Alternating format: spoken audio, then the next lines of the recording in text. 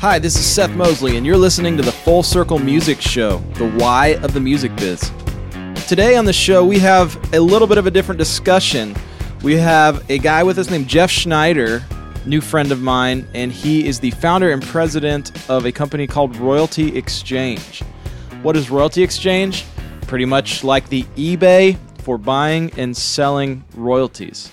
The focus is music, so if you're a songwriter and you have written some songs that have generated income in the last 12 months, then you can sell those as a part of a royalty catalog, and there are investors out there who will buy them. If you're an investor and a non-music person out there listening, then this is a brand new and exciting asset class that most people don't even know exists yet. So what Jeff Schneider and Royalty Exchange are doing is really the first of its kind. You go on and you do an auction, and I'll let him explain a little more about the mechanics of how it works, but it's a fantastic advantage to songwriters who can literally turn their ideas into gold or real estate or anything else that they want, or cash. And for investors, it's a great income stream that you buy, and you have pride of ownership knowing that maybe you own a Bee Gees song catalog or a Kanye West song catalog. So this is what they do all day, every day. This is a fascinating interview, fascinating conversation, and I am just thrilled that I get to let you guys in on it a little bit so you can figure it out. So this one's a little bit advanced. If you're just brand new starting out in the industry, just bear with us, stick around to the end. There's a lot of good, very practical feedback too. It's not just about if you've been in it and you're making millions of dollars a year. We get into things like time management, entrepreneurship.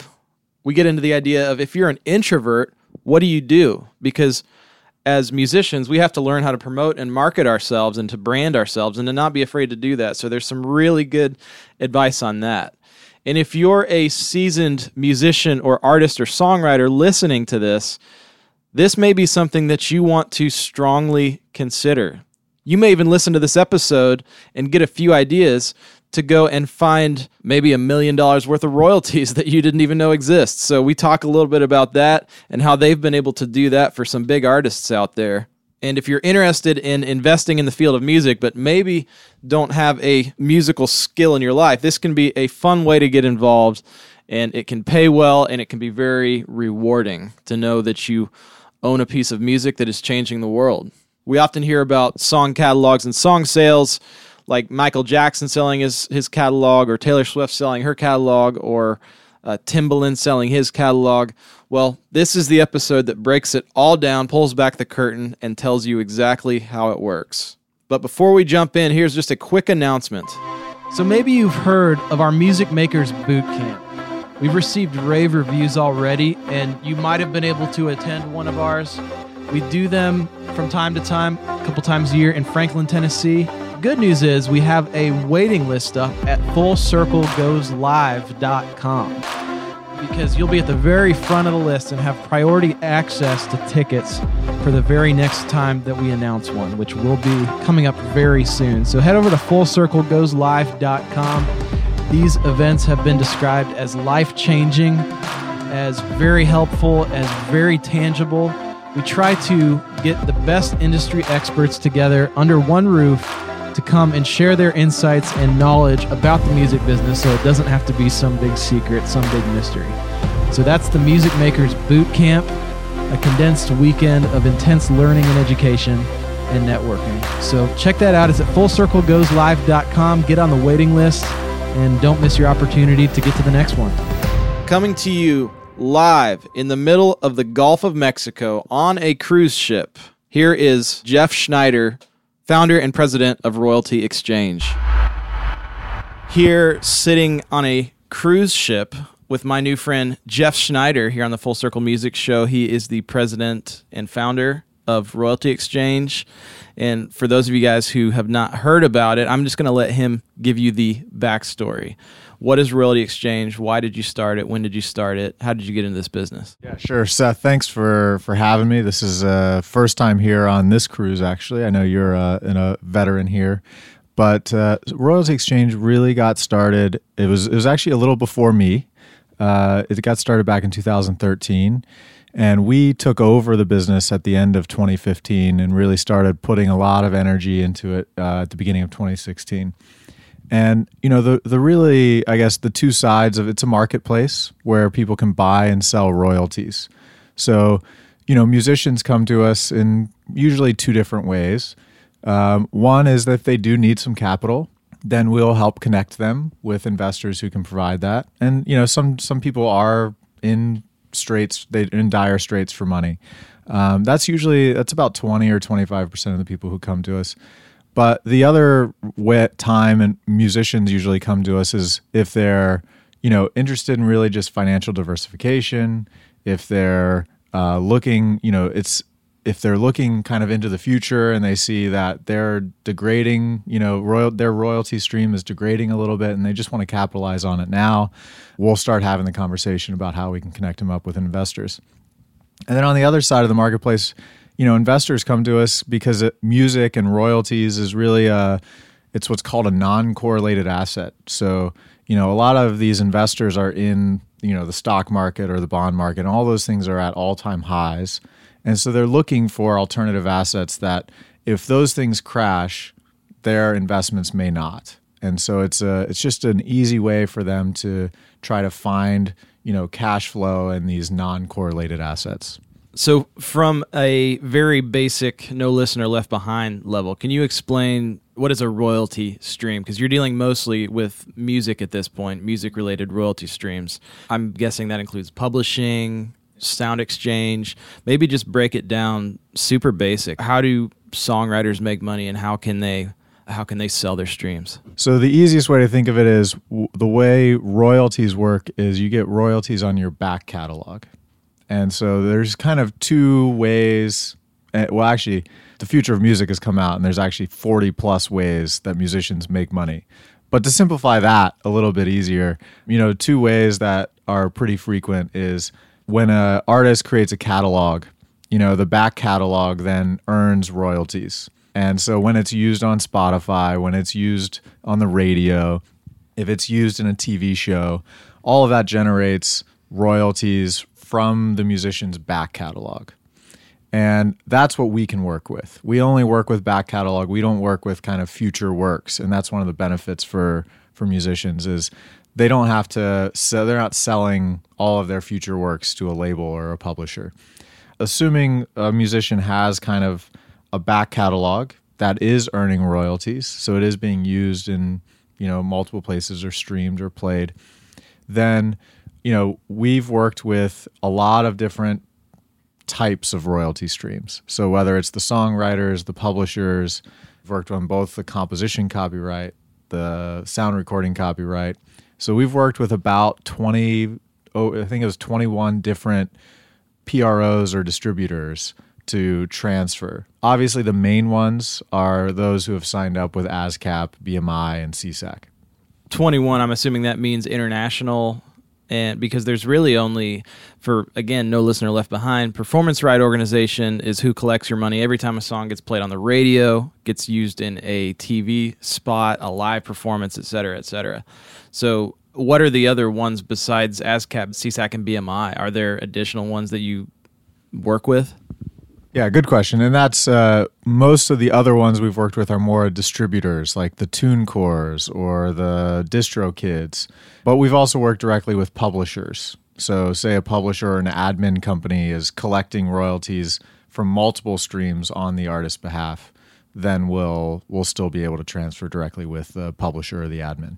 Talk a little bit about Sound Exchange. We had a little bit of a conversation about this the other day, and you told me something I was a little surprised on, that you guys have actually taught people how to find royalties online that they may be missing. Yeah, this is there's a funny story behind this as well. But so just some backstory. Sound Exchange pays primarily Pandora and SiriusXM. They pay many other streams, but those are the biggest two. And the good thing with as everything's moved to digital is everything is trackable, where there's no kind of obscurity around what's being played. And so Sound Exchange, when they receive money related to a song that's been played, Pandora, they'll hold it it doesn't go into a black box of a calculation that then gets distributed out. So they'll hold on to the funds until the artist claims it. But the artist has to claim it, otherwise they don't know who owns it and who to pay. So they actually publish that every quarter. They publish people who they owe money to. And if you just go to Sound Exchange's website, it's all there for you. As we're talking to artists all day, every day, one of the things we do for them is, we ask them if they've signed up for Sound Exchange, and some people never have. And, we'll go look, and we have found some unclaimed checks from Sound Exchange for a couple artists. The interesting story about Sound Exchange is that an artist that we've worked with came to us who had Sound Exchange royalties, and he was a big proponent of it. He eventually told us a story where he had gone to a party of a 70s artist. And, the 70s artist wasn't kind of fully on board with all of the digital streaming and things like that. And he started telling the 70s artist, hey, I'm getting royalties from all these different sources, and most of them are declining over time. But there's one place, Sound Exchange, where they just keep going up. And the artist had never heard of it, so he started kind of educating and telling the artist about it. Well, 2 days later, after the party, he gets a call from the artist's assistant and says, hey, can you stop back over at the house? We don't know what that is, and we'd like to sign up for it. So he shows back up at the house, takes him through the sign-up process. It's really just a basic online form if you haven't signed up for Sound Exchange. And I think it was probably a few months later, gets a check for over $2 million because Sound Exchange had actually held on to all of the payments that they had owed to him over the last several years of being played on Pandora and Sirius XM. Wow. Why do your songwriters and music makers sell their catalog in the first place if they're making such a large royalty stream? Why would they want to sell? Yeah, great question. And this is what I think every artist is a little different. Kind of three main reasons why artists have a tendency to sell with us.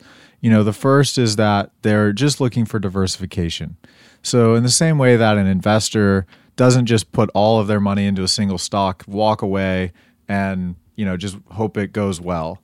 I think musicians have, some musicians look to do the same thing. They realize that all of their assets are built into the music business, and they're just looking to take a little bit of money off the table and diversify out of that. And one of the ways we help them is just you don't have to sell 100% of your back catalog. You can sell a portion. You can identify a few songs that you want to sell. And so we're pretty flexible in that fashion. The second is if they're looking to make a very specific purchase that they think is helpful to their career or to their financial well-being. We've had people come to us who are looking to buy a house. They just want to grow, or they want to build a studio, or they're heading out on tour and they don't want to take kind of a high interest rate loan or have to give up a big percentage of their tour income. They leverage a bit of their back catalog enough to finance something in particular. And then the third reason from a financial standpoint, and this is more of a tax related, but as you get income every year related to your royalties, that's all taxed at regular income tax rates, which in most states varies between 35 and 45%, depending on where you're living. The interesting part is if you actually sell your royalties or a percentage of your royalties, you actually get capital gains rates, which is half of that. It's 15 to 20%. So it's a much easier kind of burden. Not only do they get a lump sum, but they're paying lower taxes. So talk about it from an investor standpoint. Why do investors buy it? Is there surety in the fact that the royalty trail is not going to taper off? Or how do you ensure that for your investors? Yeah, so I think all of that is a price question, but investors primarily come to us because they are looking for something that's outside of the stock market. They're looking for an alternative asset, and really most importantly, they are looking for cash flow yield. And so, how they look at it is, they recognize that it may taper off, as many catalogs do. There is kind of a tapering off, and that's why we've seen, in terms of what investors pay, it'll vary significantly depending on the music. So music that's a bit newer and doesn't have like a really long track record often will go for a lower valuation, which is basically a valuation. What I'm talking about is it's how much you made in the last 12 months multiplied by a certain factor. So multiplied by 2 or 3 or 4. So newer music may go for a slightly lower multiples, but we've had stuff, like Barry White and your Bee Gees and Eurythmics that's gone for over 10 times the last year's earnings. So if they had made $10,000, it went for $100,000. So it's just it's a risk question for the investors. So it's not a matter of whether it will go up or down. It's just a matter of what does history show and how can they predict and understand what it may look like in the future, and just they'll adjust their valuation based on that. One way that we make sure this marketplace is kind of healthy is that all of these deals in the past have been done kind of behind closed doors, or they're handshake deals, or they're kind of all or nothing deals where it's just like, this is my offer to you. If you need the money, take it. If you don't kind of thing. What we do is an auction format. So we have 17,000 investors, and that helps make sure that you get fair value for it. So we're not the ones telling you how much it's worth. It's just a matter of it's the marketplace that does that. And what we're trying to do is just provide an avenue to make sure that the artist gets what it's worth, and not just some closed door deal that has usually been unfavorable for them. Along with that, is there a minimum so the artist would, not just put it on there and get $5 for their catalog? I assume they're able to set a minimum, and also speak to what some of the typical multiples that you're seeing are on catalog sales. Sure. I guess there's 2 minimums to think about. First is we do work with artists who have over $1,000 of income in terms of their back catalog over the last 12 months. So that's kind of the first thing to consider if you are thinking about kind of selling any part of your back catalog. That's what we look for. And then what we do from there is we gather kind of all of the historical payment information that they have available, and then we'll have a conversation with them about how the investors may view it. And as a part of that, what we'll do is make sure we come to an agreement before we decide to proceed, what the minimum that they would be willing to accept. So that way, we don't want an investor to come in and lowball anybody. So that's the general theory that we use to proceed is, we'll work with you to tell you how they may view it and what price that we think it makes sense to start at. And the fun thing with the auction dynamic is that, in some ways, the lower you start it, the more investors you get interested, and the more investors who do their diligence, and then they start competing for it. So it is a kind of a strange dichotomy that investors always want a good deal, right? So the lower that we've seen people start it, usually the more successful they are at auction, because more investors are involved in the auction, more investors are engaged and have done their research because they looked at it and said, man, I would definitely want to own that. And now they're committed. That's a part of the auction psychology that's a little different. So we talk with everybody about that as well. You also asked about multiples. I'll tell you, I wish I could answer that question very cleanly. I mean, we've had things that go for as low as like 1 time last year's earnings, but as high as 12 times. And the biggest difference is, the artists that they're associated with, the tenure, the longevity of the earnings. The thing that went for just 1 time's earnings was it was a production music catalog that really only generated revenue through 1 song that was used in an infomercial all over the world. So if that infomercial gets pulled, earnings basically go down to 0. So it was a risky bet for the investor. On the other side, we've had things trade over 10 times for things like Kanye West, George Clinton, Bee Gees, Eurythmics, and Barry White. So it's just and so everything in between. I on average, I guess, is probably helpful. On average, we're about 5.5 or so times the last 12 months earnings. Have you guys started selling any YouTube royalties yet, or is that too new of a thing for investors to understand? We have not sold any individual channels. We have evaluated a few. The main thing that we always want to make sure of is that there are clean rights, so that, there's no real title insurance in the way there is in the property world with music. So we always want to make sure that there's clean rights. So we haven't done any YouTube channels yet. We've evaluated several of them. We haven't done any yet. But what we will have coming up is YouTube royalties that's kind of a part of a bigger, which includes, this. It's a musician who signed a larger label deal, and his previous label just wants to finance an upcoming artist. So they're selling the works and the copyrights and all of the income streams associated with his initial album. So that includes basically YouTube royalties collected by Live Nation. So for those of you who are looking for like YouTube collection companies, Audium is a large one, and then Live Nation does have a service that'll collect YouTube, whether it's placed by you or it's actually other users end up using your music in their videos. They'll collect on that as well. I love this whole concept. It's all about intellectual property, that an artist can make a song, sell it, it'll make them money. They can later turn around and sell the catalog and quite literally cash in on it and turn it into gold. So it's literally, you can turn your nothing into owning something as tangible as real gold. So at what point does it make sense for an artist to sell? Because I'm sure there's kind of a sweet spot, maybe where you wouldn't want to sell right at the beginning when a song has just came out on the radio. Is there a strategy for that? Good question. So we have, I would say, the musicians who have done the best on the platform have typically sold at 2 points. The first is actually kind of right at the beginning, because when a song is released to when royalties actually first coming in is usually a pretty long delay. It's about 6 months. We have had some people come to us who, they've actually never gotten paid on a song. We can look at the charts and say, well, this song was on the radio charts for 5 weeks, and it's, has this many plays on YouTube and Spotify. We can gather that evidence, and it's related to a large musician. So we've definitely done this, I believe, with Chris Brown, I think 2 or 3 different Chris Brown songs. That's one place. And I will say, as much as investors love cash flow and diversification, investors generally like a good speculation. We have seen those people do pretty well, but it's only when we can look at it and see that it's been on the radio, that we have something to compare it to, that know that the royalty checks are going to come. Other than that, kind of the second best opportunity is if there is, 4 or 5 years worth of history where we can see what the royalty stream looks like.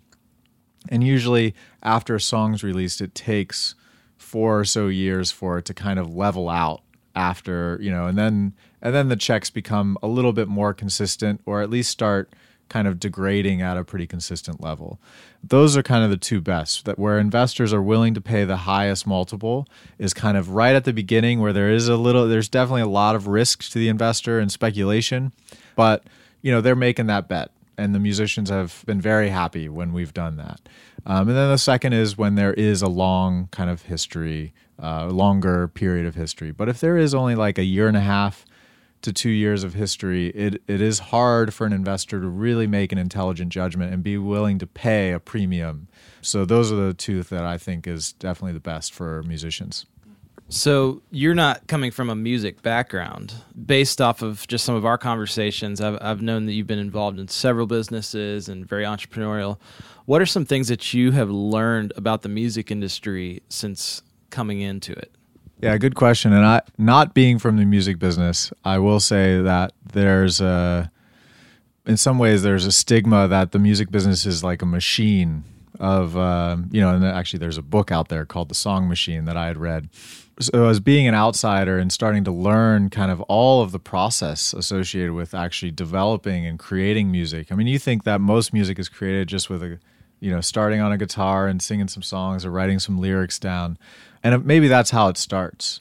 But then there's a huge process to actually create what anybody hears. And I think that's definitely helped change the opinion from that song machine to really more of it is a truly creative piece of art, and the people in the business are extremely talented. So I mean that's definitely been a big one for me. I've always appreciated music, but I've enjoyed music, I guess I should say, but this has helped me appreciate it even more. So other than that, I think there's been, the music business has been through a lot in the last 20 years. If you look at the songwriting profession as a whole, there's been a lot of struggles as things have moved from kind of a radio marketplace to more of a digital marketplace, and selling CDs to more of streaming. And so I think that has finally tapered off. The bleeding has finally tapered off. And beginning in 2015, the music business has actually started growing again. And, one thing that I am most excited about for the music business is that over the last 10 years, music listening has really become decentralized. So a musician now can control their career in many ways that they couldn't 20 years ago. 20 years ago, you had to sign your life away to a big label. You had to sign these deals where there was a lot of financial risk for the label, and that's why the deals were the way they were. But you could really only get picked up through the label or through radio or through a big publisher. Now a musician can, with the power of streaming and social and touring, they can really control their own destiny. We've worked with several artists who have taken that approach, and it's been really interesting to see where, the opposite effect of what we're talking about, that degradation curve where a song is really big at first and then it starts not getting played on the radio and the earnings decline really aggressively, almost 40% a quarter, as things stop getting played on the radio, to an artist who has started from nothing and they've used the grassroots marketing and the social, and everything that they've earned is through streaming, and their earnings just keep growing every quarter. And so that's been it's been really interesting. I mean, heck, we have a Grammy Award winner with Chance the Rapper who's never sold a CD before. Those are things that the music business couldn't have thought about, I'm sure, maybe even 5 years ago, that now today is reality for him. That's good. That's always hopeful, because I know a lot of our listeners or maybe songwriters out there who are really just kind of scared of what's the future of the music business. How do you make money with Spotify and Pandora? And I think there's a lot in the media, probably intentionally, that is doom and gloom about the music business. And granted, it is hard, and there still does need to be some change for legislation to catch up to where we're at in 2017. So I'd love to chat a little bit about, because as a musician and as a music maker, you really have to think like an entrepreneur. You have to think like a business person, especially when you're starting out. You're wearing 5-10 different hats. And I know that you've done a really good job and are doing a really good job today. You've been a part of several successful businesses. So can you speak to focus, maybe time management, and how do you balance all the different ventures? Because Royalty Exchange is just one of many things that you do. This is the ever haunting question, I think, for most entrepreneurs or people who are trying to get started doing their own thing.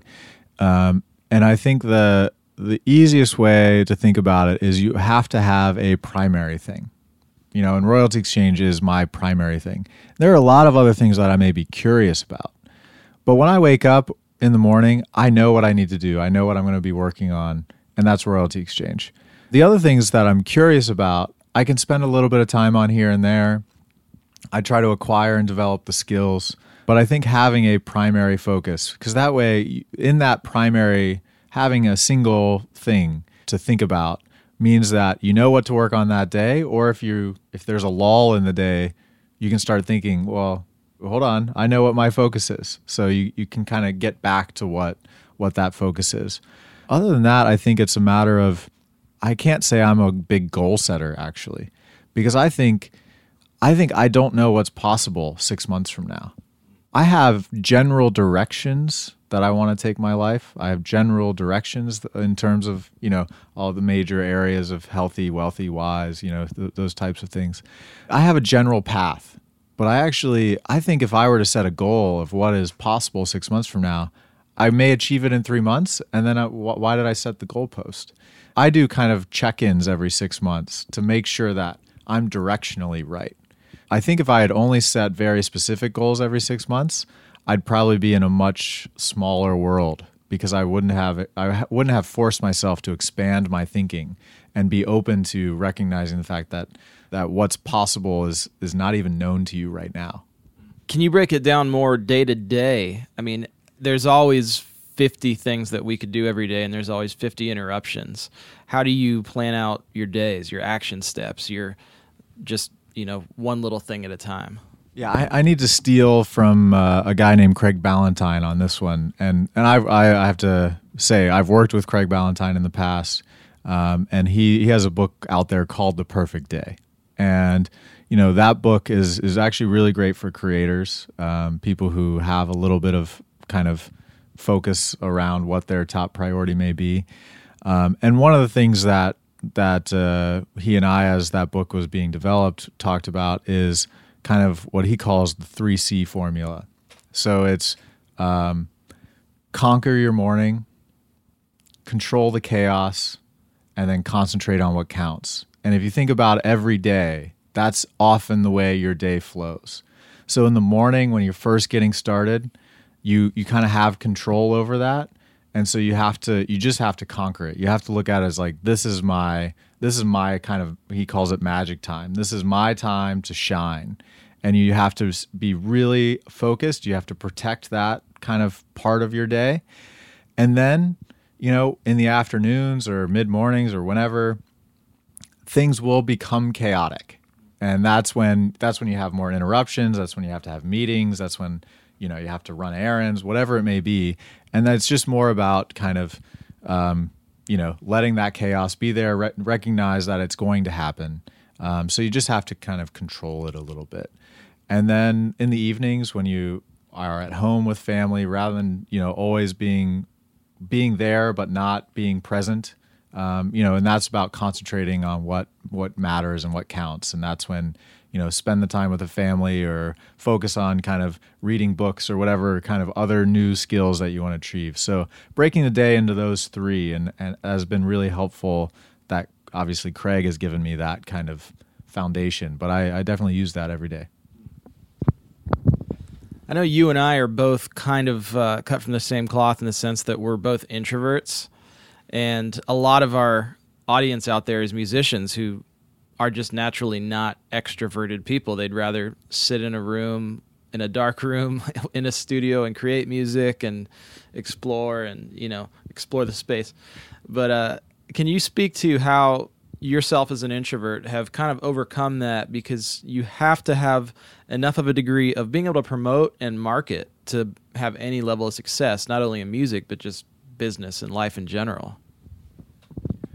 Yeah, good question. And I think this is probably a better question for you, because last night, for those listening, Seth was on stage playing, and I sat there. I was the one sitting in the corner, actually, of all places, and I was looking up at Seth going, man, I would never do that, And so that's how introverted I normally am.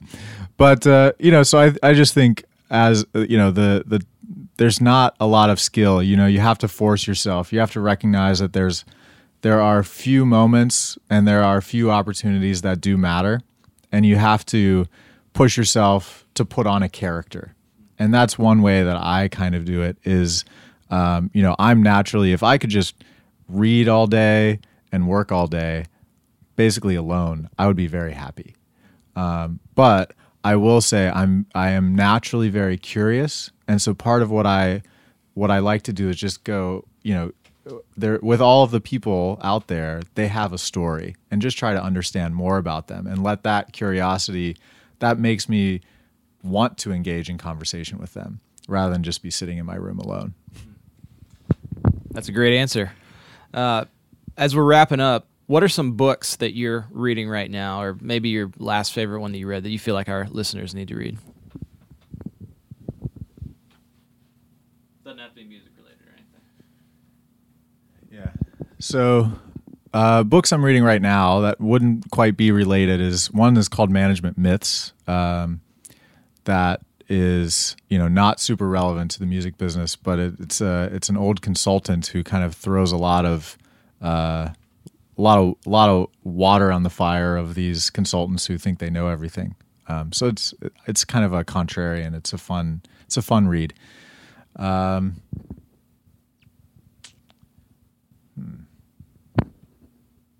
to think. I've read a lot of fiction this year, believe it or not. It's good. People answer this question differently every single time. So somebody said Harry Potter. I'm trying to think of the one. Hold on. So Has there been one that like jumped out to you this year? I'm trying to think of the name, yeah. Because it is Absolute Value. That's what it is. Okay.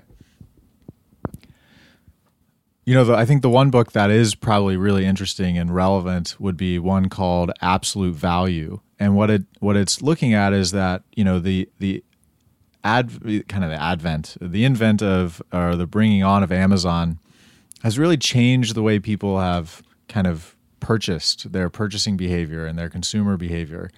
And so it talks a lot about like rating systems and why they matter so much, and how, you know, believe it or not, a lot of the research that's been done on like pricing and these things that, you know, we see every day as consumers are all in fact irrelevant when Amazon came along, and within 5 seconds anybody can go to Amazon and see how many stars things have. So I think you can certainly take lessons from that book and apply it into the music business. It's and you know, it's all a matter of social proof, you know, and social proof is huge, both in the music business and how we engage and buy things every day. And as we're wrapping up, last question. We always ask this to all the people that are on our podcast.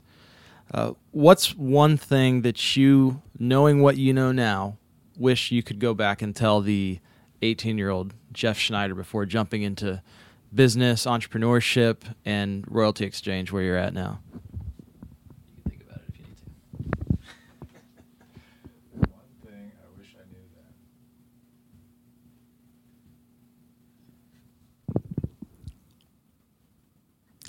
That is a deep question that I wasn't quite prepared for. But you know, one thing that I think that is I certainly wish I knew then, you know, is that selling is a skill. And, you know, being extroverted, sometimes you have to put that on. You know, you asked about how to kind of force an introvert to go out. And it's the easiest way I think somebody could do that is by learning some basic selling skills. You know, when I was younger, 18, I was like working retail at Circuit City, which aren't even around anymore. And I didn't recognize actually that selling was a skill. I started picking up and they taught you certain sales tactics that I didn't quite know were tactics. And then my major was in finance.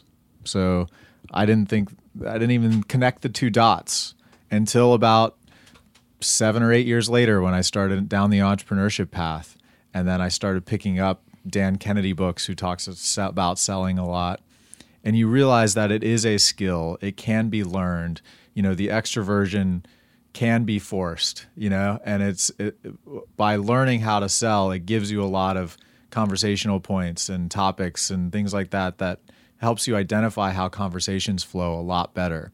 And that's one thing that if I knew that 20 years ago, I would have been much better off today. Well, I'm going to encourage our listeners to take that a step further and go check out the books that you mentioned with that.